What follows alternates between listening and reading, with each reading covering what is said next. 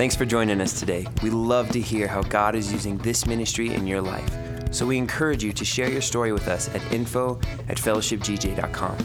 Also, if God is using this ministry to impact you, we want to encourage you to partner with us financially. You can do that online at fellowshipgj.com and pick the giving option that works best for you and help us continue to bring the message of Christ to our community and beyond. Again, thanks for joining us and enjoy today's message. Well, again, good morning, church family. I hope you are doing wonderful. I'm excited about continuing in this series. It's really a conversation that we've been having that is coming right out of the passage of Scripture in Matthew chapter 14 that I want to dive straight into today for part 3. I'm going to go ahead and start reading in verse 28. It says, "Lord, if it's you," Peter replied, "tell me to come to you on the water." "Come," he said.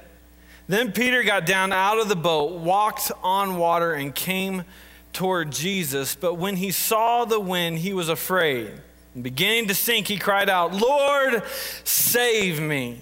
We've been in this series titled Water Walkers. I want to ask you just to get involved with me and go ahead and repeat after me right now. Say, I am a water walker. See, we get this title, and you might be like, what are you talking about? Well, in this series, we've been talking about the principle of exception, exploring this principle of exception. And we have it on the side screens. The principle of exception is this, that what happens with them does not dictate or determine what happens with me. And man, that's a good principle that I hope we could all start living our lives by as followers of Christ. That what happens with them does not dictate or determine what happens with me. That you and I are going to go through similar circumstances. We're going to go through similar trials in life, but our outcome can be different. See, God said it will be different for my people than it is with you. So just because you and I are followers of Christ, there should be an exception to the way things happen for me. So just because people are affected a certain way by the economy, we can be the exception as followers of Christ. Just because there's been some sort of dynamic in your family's past, whether it be divorce or addiction or something like that, you can be the exception. And we've used this term water walker based out of Matthew chapter 14 for the person who embraces this principle of exception that would say, you know what, I am going to walk on top of what other people drowned in.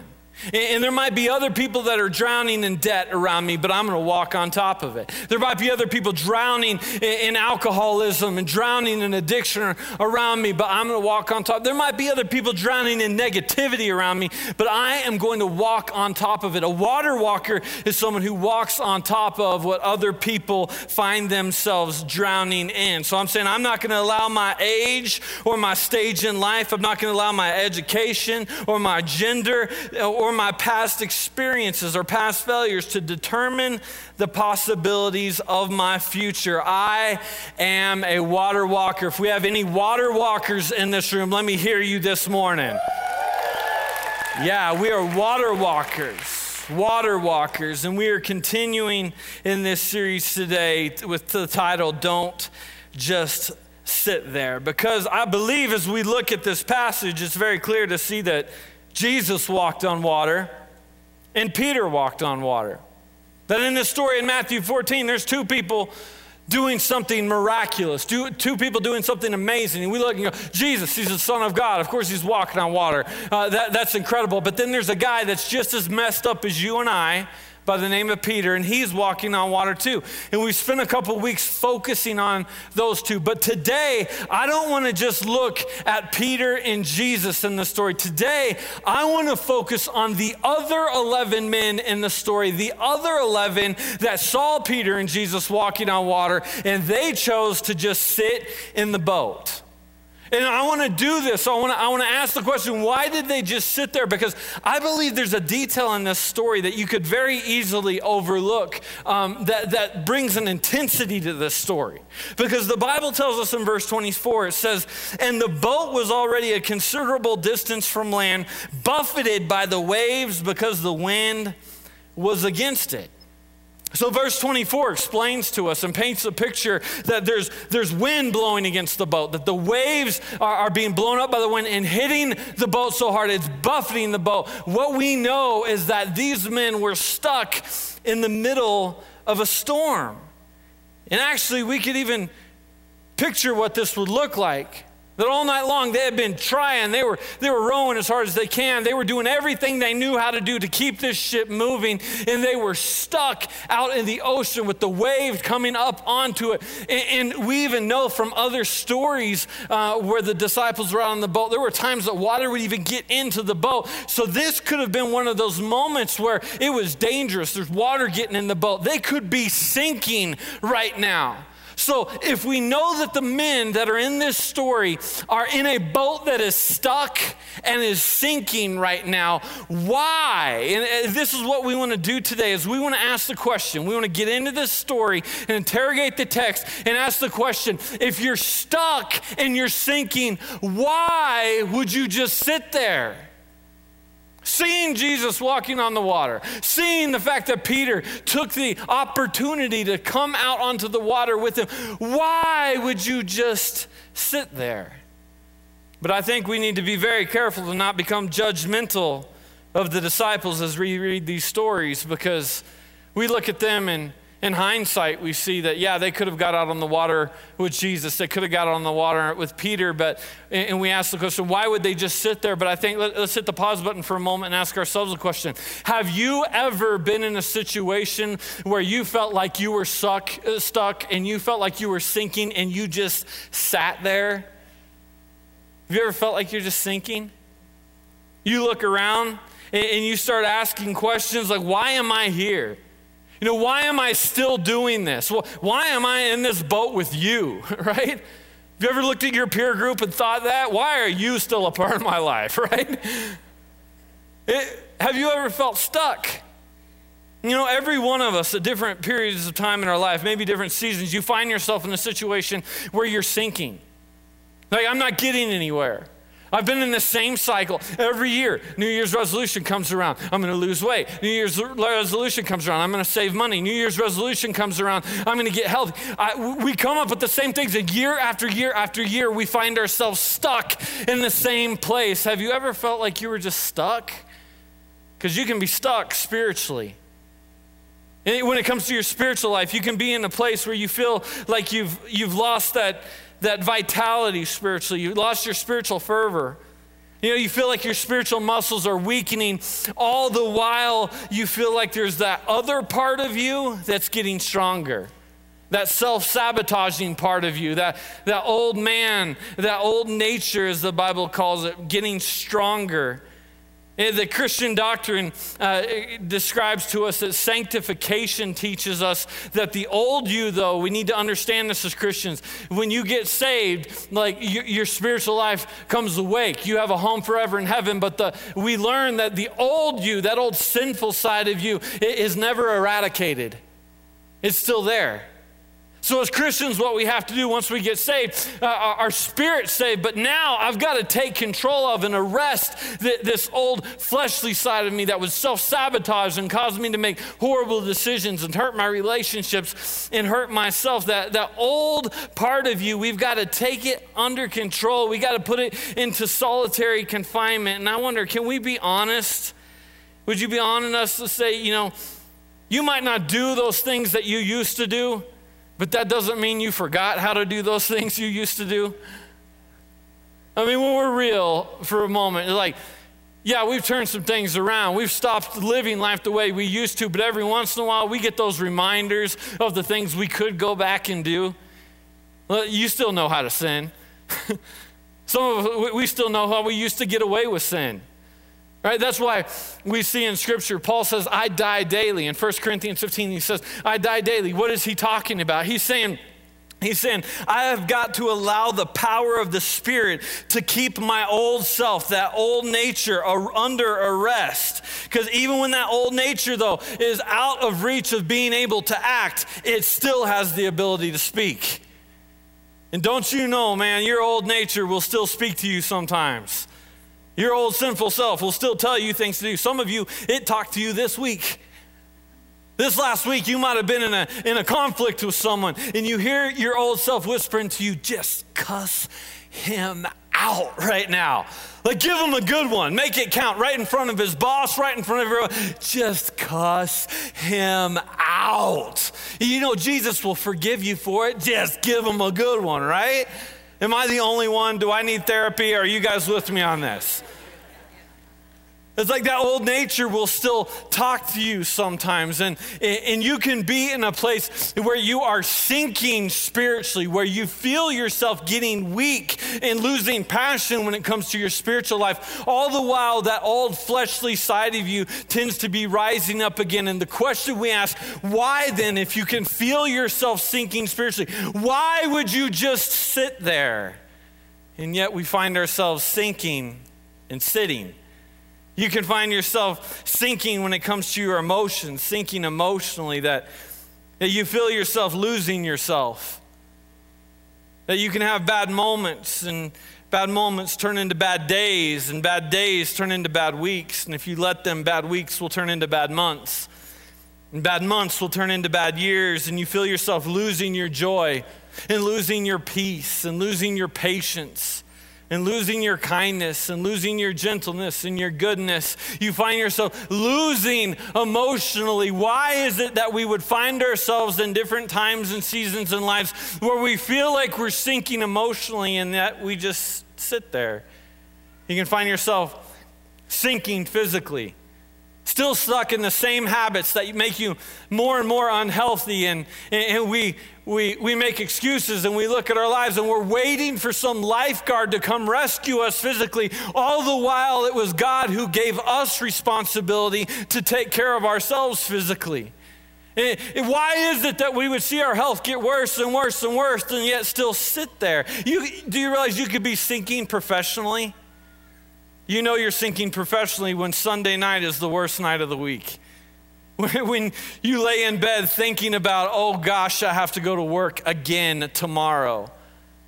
If you find yourself just dreading the way you're going to spend your week, you know you're sinking when it comes to your professional life. Think about this. We have 168 hours in a week. Just 168.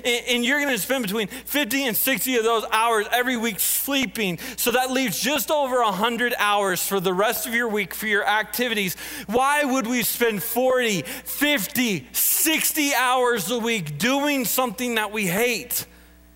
You're going to be sinking professionally. Now, don't get me wrong. I understand that for seasons, sometimes we have to do the things we don't want to do in order to be able to pay for and do the things we do want to do. Just like we see Paul for a period of time, he was a tent maker. Like, he didn't want to build tents, but he had to build tents in order to be able to pay for the fact that he wanted to go on mission trips and build churches and help other people. It's like sometimes for a season you have to do things you don't want to do, but there's a big difference between a season and a lifetime. You can find yourself sinking. So I don't think we should judge the disciples because they found themselves sitting in something that was sinking, because I think every one of us in this room have found ourselves in different seasons and times with different peer groups, sinking. And it makes us ask the question, if you're in a situation and you're sinking, then why did you just sit there? And what I want to do today is I want to look back into this text and take a picture of what we see here with the disciples sitting there and talk about some of the reasons why they might have sat in a situation that was sinking, because I believe that maybe some of the reasons they sat in a boat that was stuck and that was sinking might be some of the reasons that you and I find ourselves sitting in something that's sinking. So I want to give you a couple points that we're going to look at briefly this morning. These are some reasons why we might end up just sitting in a broken, sinking situation. Number one, maybe they were sitting there because of mismanaged exposure. Maybe they sat there because of mismanaged exposure. Now, I know we talked about exposure 2 weeks ago, but I want to look at it again because there's a negative type of exposure that I want to focus on for just a moment. Because what we know is that these men were fishermen. Many of the disciples were fishermen. They lived their lives on the water. They were exposed to storms before, and they had been exposed to what most people in normal situations did in storms. So For many of them, they would recognize, well, when a storm comes up, there's a couple things you're going to do. One, you stay in the boat, and if the boat sinks, you go down with the boat. They were exposed to it. That's just the way it was out on the water. Maybe they knew that you just stay in the boat and hopefully the storm blows away. Maybe they were thinking, if the boat breaks apart, we're going to grab a piece of wood and try to float and try to make it back to shore. And they were exposed to storms before, but all they knew is that if a storm happens, it's going to get bad. And hopefully we can get out of it. You go through life, if you're used to the fact that you're in sinking situations, then sinking starts to become normal. If you're in a family that's sinking, then sinking will start to feel normal. If you're in a church that's sinking, then sinking will feel normal. If your business is sinking and you're losing money, then sinking all of a sudden starts to feel normal. But I'm here to tell you today that your sovereign Savior, Jesus Christ, didn't just die on the cross so that we would just hope to not sink in life. But he died on the cross to give you freedom and the ability and the opportunity to walk on top of things that sink other people. Because if you're going through life just feeling like sinking's normal, then you're just hoping that the wind doesn't blow your direction.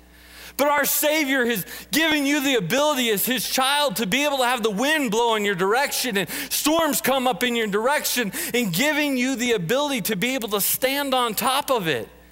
Because we know that these men here, they didn't know that you could step on water before, because all they have ever been exposed to is men staying in the boat. But then the Bible says they saw Jesus. And when they saw Jesus, I mean, this is an example. The disciples seeing Jesus walk on the water is an example of them being exposed to something to them that now they know is possible to them. See, a water walker knows how to manage what they're being exposed to, because we've got to ask the question, why is it that God is exposing me to certain things in my life? Why is it that you're recognizing things that maybe other people don't recognize? You see certain successes in other people that maybe other people are missing. Is God exposing something to you? Because God isn't just showing you new things to show you what you can't have. He's exposing things to you so that it'll create in us an appetite. Because when you're exposed to something, you can either admire it or you can be inspired by it. And when God exposes things to you, we should be inspired to want more. See, God isn't just saying, look, here's all the things you can't have. He's showing you healthy marriages so that it will create in us a hunger for more. Because when I see your marriage being successful, that means I want my marriage to be successful. When I see your business like making money right now and you're making sales right now, that makes me go, it's possible for me. I want more. When we manage what we're being exposed to, it starts to create us an appetite to have more. And Peter was the only person on the boat that when he saw Jesus walking on the water, he said, I want that. Why is it the other 11 just sat in the boat? Well, they mismanaged what they were exposed to. See, jealousy is mismanaged exposure.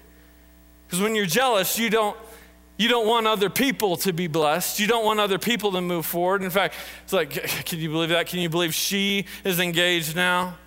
Right? Can you believe he got that job? We were all up for that position, and he's the one that got the job. See, when you're mismanaging your exposure, you start to get jealous for the blessings that other people have. Where if you're healthy and you're managing your exposure, then we want everyone to get blessed. And I want your marriage to do good, and I want your business to do good, because when I see that, it inspires me for more. So maybe the disciples, they found themselves stuck in the boat because they were mismanaging their exposure. Maybe number two, maybe they were stuck there because of a lack of energy. Someone say energy. Now with a little bit of energy, let's try that again. Someone say energy. Energy.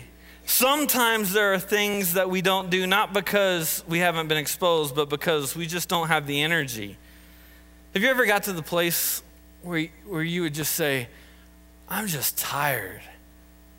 I'm just tired. Man, it is epidemic in our culture right now.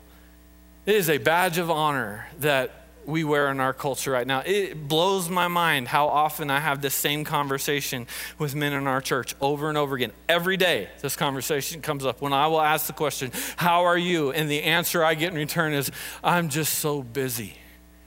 It's like, man, we wear that like it's something we should be proud of, but God says, I came to give you life and life to the fullest. I came to give you an abundant life, not a life where you would be so worn out and so exhausted that opportunities arise and we don't do anything with it. See, the Bible tells us that if we don't know the plans and the strategies of the enemy, then you and I are at a disadvantage. So we need to recognize that since the enemy can't take you out, then what he tries to do is he tries to wear you down. And this is why it is so important that the Bible uses words like stewardship, where we're taking what we have, the resources of our money, of our time, of our relationships, and we're using them in a way that is beneficial for us. We should be using them in a positive way. So you got to ask yourself the question, are you managing your time and are you managing your relationships in a way where you have energy for whatever God might bring up? Because if not, if you find yourself exhausted, if you're just going through like, I'm just tired, then when the opportunity comes up where God is walking out on the water and he's saying, come, do you have the energy to climb over the boat and start taking steps? Maybe they were stuck in the boat because of mismanaged exposure, maybe because of a lack of energy. Number 3, maybe they were stuck in the boat because of excuses. Dr. Henry Cloud teaches about a principle called learned helplessness. Do you know that some helplessness can be learned? That there are things that you used to believe that you stopped believing because someone told you it wasn't possible for you? That's learned helplessness, that maybe you're able to do more, but other people have taught you can't. And what's so interesting about other people determining what is possible for you is they're not telling you what's possible for you based on whether or not it's possible for you. They're telling you what's possible for you based on their own failures and what wasn't possible for them. So it's the opposite of what we're talking about, because what they're saying is, I want to try to dictate and determine the outcome of your life based on the failures of my own. Because, man, it makes me feel a lot better about myself. The world looks at it this way. It makes me feel better about myself for you to not be successful in that area because I wasn't successful in that area. So we can learn helplessness by what's coming in. What are the streams and sources that are coming into our life that are telling us what we can and can't do? Is there anything in your life that you think is not possible to you because you've been taught it's not possible to you?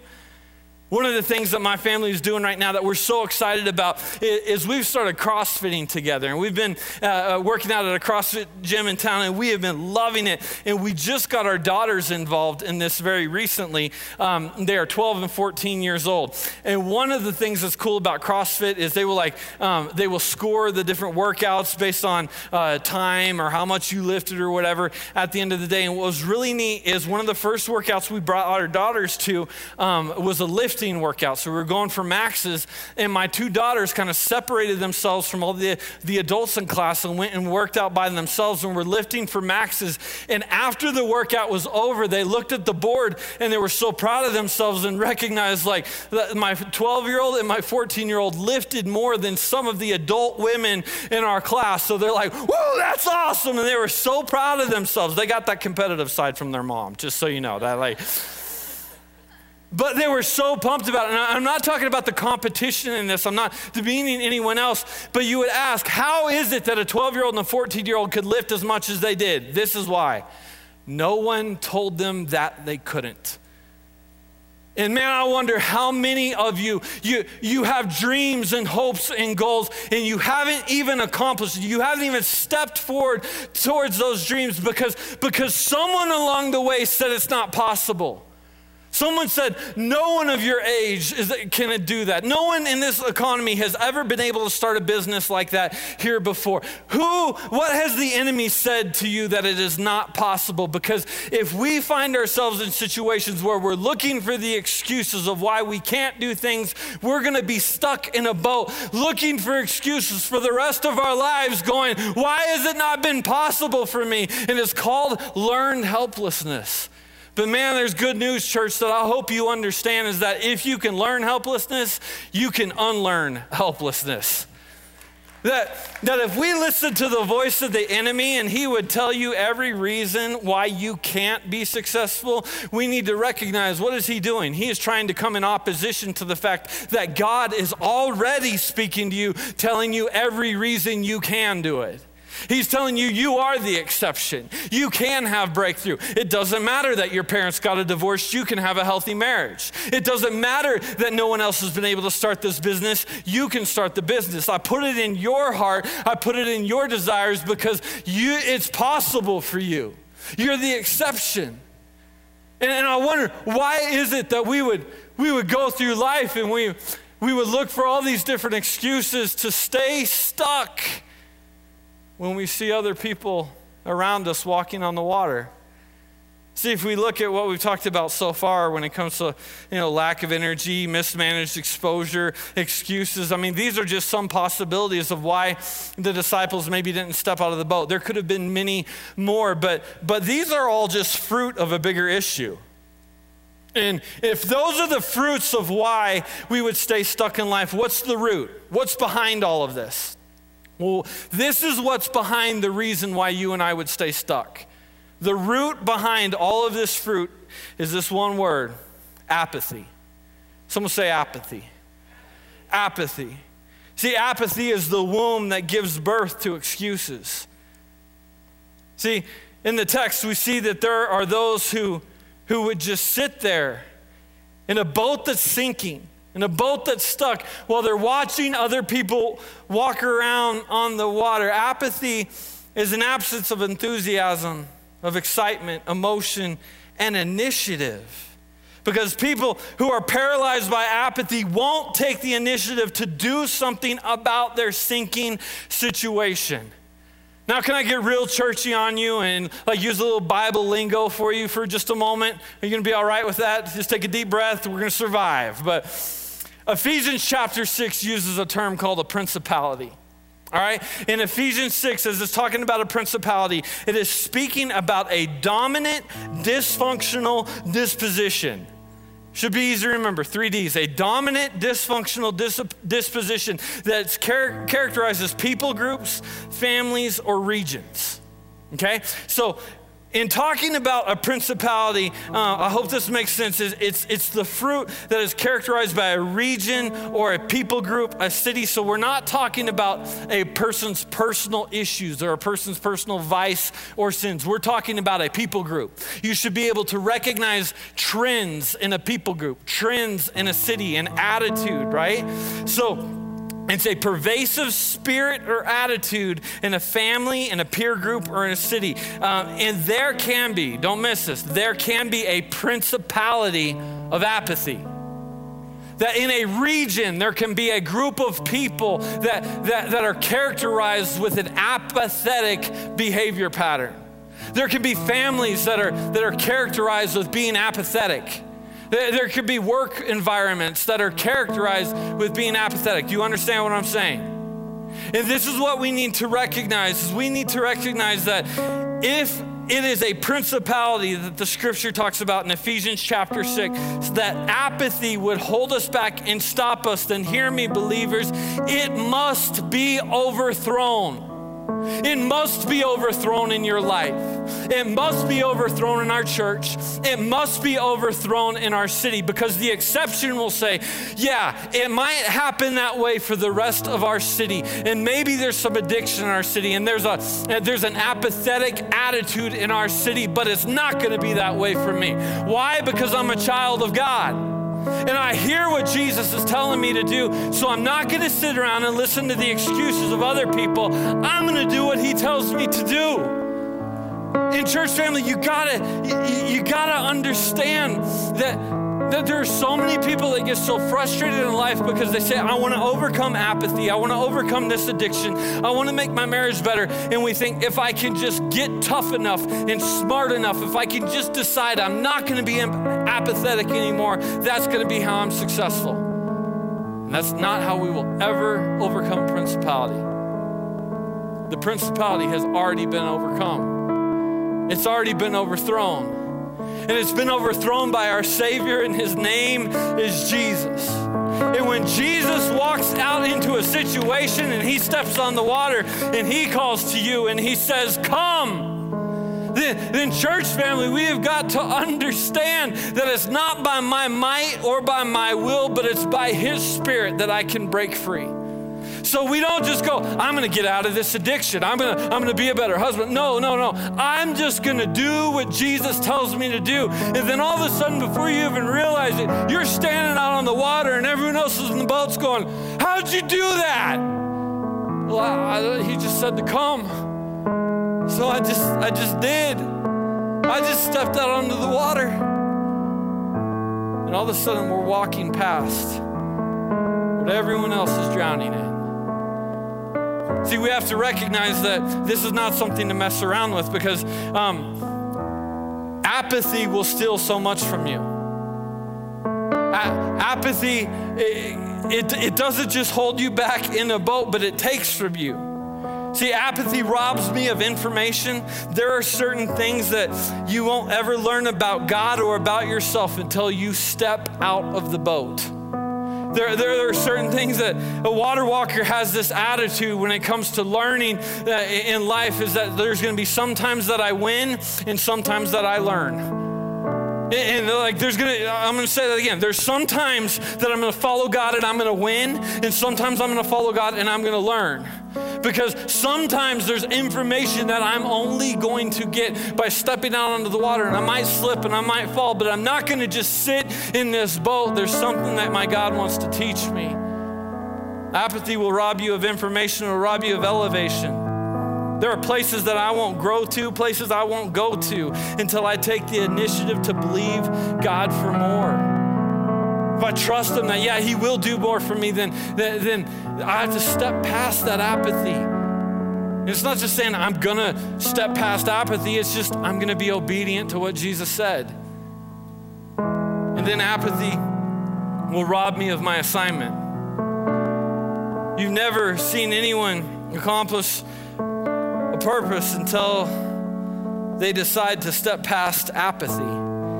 Because anything that is worth doing in your life will be fought. Anything that has any value of it in your life, it will be difficult. It will be fought. There's going to be times where you go through storms, go through difficulties. Have you ever noticed? You decide, I'm going to go on a diet plan, and then all of a sudden, that's when all of the cheeseburger commercials come on TV, right? You make a decision. I'm going to be a kinder person. I'm not going to cuss so much at the office. And then that coworker shows up late and is blaming it on you again that day. And you're like, because it's going to be hard. Anytime you ever do anything, it's going to be hard. But we have to step past apathy because we're all on an assignment. Because you know that just like we see in this passage of Scripture, Jesus was an example to the disciples that were sitting in the boat that it was possible to walk on top of something that they were terrified by and that they were stuck in. And as followers of Christ, God has called you to be an example to the world, an example to your family, an example to our community, that you, by the power of God, can walk on top of things that other people are paralyzed by. And it only happens when you say, I'm going to get out of the boat and follow him. I'm going to trust him. And we get out there on the water and it's scary, but you got to understand, people need you. Your family is looking at you. They're depending on you right now to be the example of the fact that you can live a life the way God wants you to. That marriages can heal. That finances can turn around, that people can step out of depression, that people can step out of addiction. And it just happens from walking and following our God. But we can't be surprised by the fact that it's going to be hard. It's going to be a fight. I don't know if you watch boxing much. I love the different fight sports, but in boxing, it's so interesting to see, and I believe there's a beautiful parallel here, that the boxer will get out into the ring and he will fight his opponent and he will swing and he will hit and he will do his very best, but he will take wounds. He will get his eyes black, he will get sweaty, he will get bloody, and he will be tired. And then what happens is there's a moment of relief that comes when the bell rings and he gets to go back to his corner, and then his corner team comes in around him, and his corner man steps in and starts rubbing the blood off of his face and fixing his wounds and encouraging him and starting to tell him, hey, man, you're dropping your left, so you're taking hits here. Get your left back up, and then you've got more strength than you think you do, so keep hitting them in the ribs. Keep going after it. You've got it within you. You've got it. The bell rings now. Go. I want you to understand that Fellowship Church is your corner. And that you step out onto a battlefield every week, and it's going to be tough. It's going to be difficult. But that's why it's so important that you come back every week, because we're going to grab you and we're going to say, listen, I know it was tough and I know you went through some pain, but wipe the sweat off your face because you've got it in you. Pick your hands back up because you can be the father God called you to be, and start throwing those punches because you're taking ground for the kingdom, and you're going to see lives turned around and you're going to see lives changed. In church family, you've got to get it in you where you realize I'm in a fight and I'm not going to let apathy cause me to just sit down in the middle of this ring and get beat up. Because we're in a fight. That's how we know sometimes when people are just like lackadaisical about going to church. It's like because you haven't stepped into the ring yet. When you step into the ring and you say, I'm going to do what God wants me to do, you're going to start taking some swings, taking some punches, and you're going to go, I need to get back around other believers right now who can pray for me and who can lift me up and who can help me right now, because I'm in a war out there right now. And I want you to know you're not alone.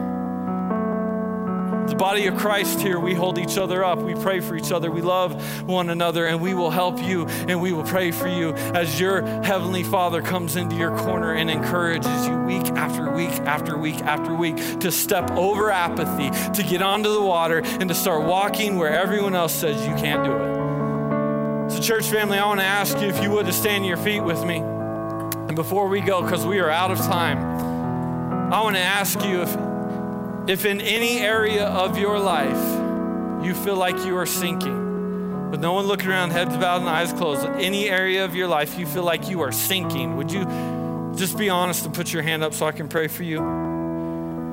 I would tell you right now, the Spirit of the Lord is calling to you and telling you, if you are sinking, don't just sit there. Don't just sit there. The enemy is doing everything he can to get you to become complacent in life and to be in this same spot that you're in now 10 years from now. And your Heavenly Father stands in front of you and he says, come to me. Come to me. God, I know that we're now at the place where it's not going to be any more words. It's not going to be any more songs or anything like that that will change us. The only thing that will change us is your Spirit giving us the strength that we need to follow you when it's scary.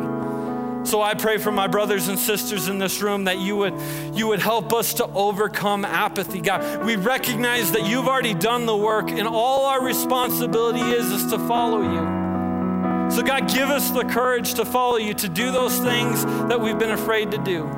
To forgive those people we've been afraid to forgive, to talk to people about you we've been afraid to. God, help us to follow you out onto the water, because we don't want to live our lives sitting in something that we could be walking on top of. So God, I thank you for my brothers and sisters in this room, and I pray that your Holy Spirit would go with us as we leave this place today. Encourage us, teach us, help us as we step out onto the battlefield for another week. And then when we come back next week, we pray that you would meet us in this corner and encourage us even more. We thank you. We love you, Heavenly Father. And it's in Jesus' name we pray. And everybody said, Thanks for listening to this week's message at Fellowship Church. If you have not made Jesus Christ your Lord and Savior, I want to give you the opportunity to do that right now. The Bible says in the book of Romans, if you declare with your mouth Jesus is Lord and believe in your heart that God raised him from the dead, you will be saved. you can do that right now. I just want to encourage you to pray this prayer with me. Dear Jesus, I'm a sinner and I need forgiveness. Please forgive me of my sins. I believe that you are Lord, that you died on the cross for my sins, and that you rose again. And God, I thank you for that. I ask you now to be my Savior, to guide my life, and to give me a home forever in heaven. And God, I ask you this, in your precious Son, Jesus Christ's name, amen. If you just prayed this prayer for the first time, or if you need prayer, we would love to hear from you. You can contact us at 970-245-PRAY or at prayer@fellowshipgj.com. Thanks again. We hope to see you next week.